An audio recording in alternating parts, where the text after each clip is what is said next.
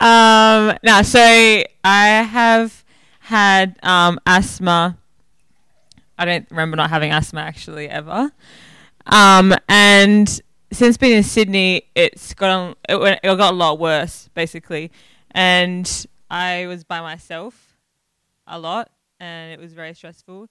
I was waking up in the morning and I couldn't breathe, and I had no one really to help me. It was very hard. I went to the doctor. I went on steroids, and he was like, I can't do anything more for you. You're pretty much just going to have to just put up with this, and you can't probably exercise. And I was like, well, that's not going to happen because I'll go crazy. And yeah, that wasn't really a solution. So I had been working through, this is about August time, or I don't know actually, like unforgiveness. And one of my friends was like, I think you're getting quite bitter. And I was like, that is so rude. I am not. I am mad at you now. Anyway, so I sat with it, and it was actually really hard because I didn't want to hear that from somebody that didn't even know me really, but he just picked up obviously. And I sat with it and I was like, oh, I actually am quite like angry at people in the world. So I had to like really work through that like forgiveness, and I actually had to like tell people that I forgave them, which was like it was actually really hard. So I went through this whole kind of like 2-month process of like going through like hurt and bitterness and unforgiveness. And like my friend said, actually message these people and tell them that you forgive them. And I was like, but isn't that just like against the point that I don't like these people? And he was like, you actually have bitterness in your heart. Like, what are you doing? Like, you can't walk on the promises of God if you're holding all these like grudges all the time. And I was like, I guess so. So I worked through with God, and I went through like all that, and I let people know, and they threw it back in my face, but I was like, I still forgive you, so it's okay. And anyway, it was like I was like, oh, I feel good now. Like I feel like I've dealt with like stuff in my life that was sitting there for ages, and it was actually really freeing.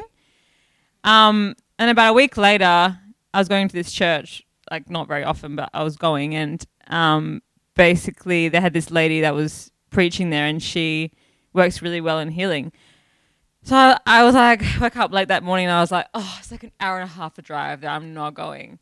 And God was like, get out of bed. And I was like, I'm going to be so late. Like, everyone's going to see me walk in. And he was like, just get in the car and go. I got in the car. There was so much traffic. I was so late. I walked in, sat at the very, very back. I was like, I've become this backseat like person in church. I was like and I basically was sitting there, and she was calling out all these things people to get healed for. But asthma wasn't one of them. And I was like, oh, I am so offended. Like, God, you know I need healing. What are you doing? I need oh man. Anyway, and then we went for like an hour. I was calling out all these things, and I wasn't one of them. And I was sitting there, and I was like, this is really it's really hard to deal with, because like I am really having issues right now. I can't breathe. I can't sing, and all this stuff. And then at the end, she was like, come up to the front if you need like healing. Now, I was like, I can just go into heaven and get my healing, so I don't need her to like lay hands on me. I'm okay. And God was like, seriously? Like, you're a child. So I was like, all right. I got the front. I went at the front, and then it was just like the devil trying to like not to get me like to this point, because then I had these people talking to me. I didn't want to talk to them, and it was just this whole situation. Anyway, I was like, look, I'm just going to get prayed for, and it's going to be great. So I get prayed for, and I just said, hey, look, I have asthma, and I have anaphylaxis to nuts, and I really need healing. This has just gone to the point where it's just really hard for me. And she was like, okay. She prayed this like 20-second prayer about like having the trauma leave my body. And I felt like, oh, yeah, Jesus, you. And then I was like, and then she left, and I was like, all right, well, because I'll just go then? I don't know. Anyway, so I get in the car, and I had to go to a gig about 2 hours drive. And then something had happened, and I was getting really emotional. I started like bursting into tears. And as I was dealing with this thing, it was not related to anything. I was crying in the car, and then I was like, I can kind of breathe better as well, and I don't know what's going on. And I was like in hysterics, like crying, but I could breathe. And I was like, I'm very confused. So I'm like driving the phone to Mum, and I'm like, Mum, this happened, but I can kind of breathe better. Just like anyway, I get to my gig, and I play the whole thing, and I usually always reach for my puffer, and I was like, oh, I actually don't think I need this. I played my gig and then I left home and I was driving home and I was like, I kind of feel a bit different. Maybe it's just I'm just like in the spirit and I'm like feeling good, and I was not in the spirit. And I'm just driving home. Anyway, that whole night went on and I was fine. And then the next morning I went for a run and I took a puffer and I was like, oh, I actually don't think I need that today. I think I'm fine. And I ran my 6Ks and I was like, I feel puffed, but it's not wheezy. Like when you're wheezy, you're like, but I was like, just like, oh my gosh, I'm tired.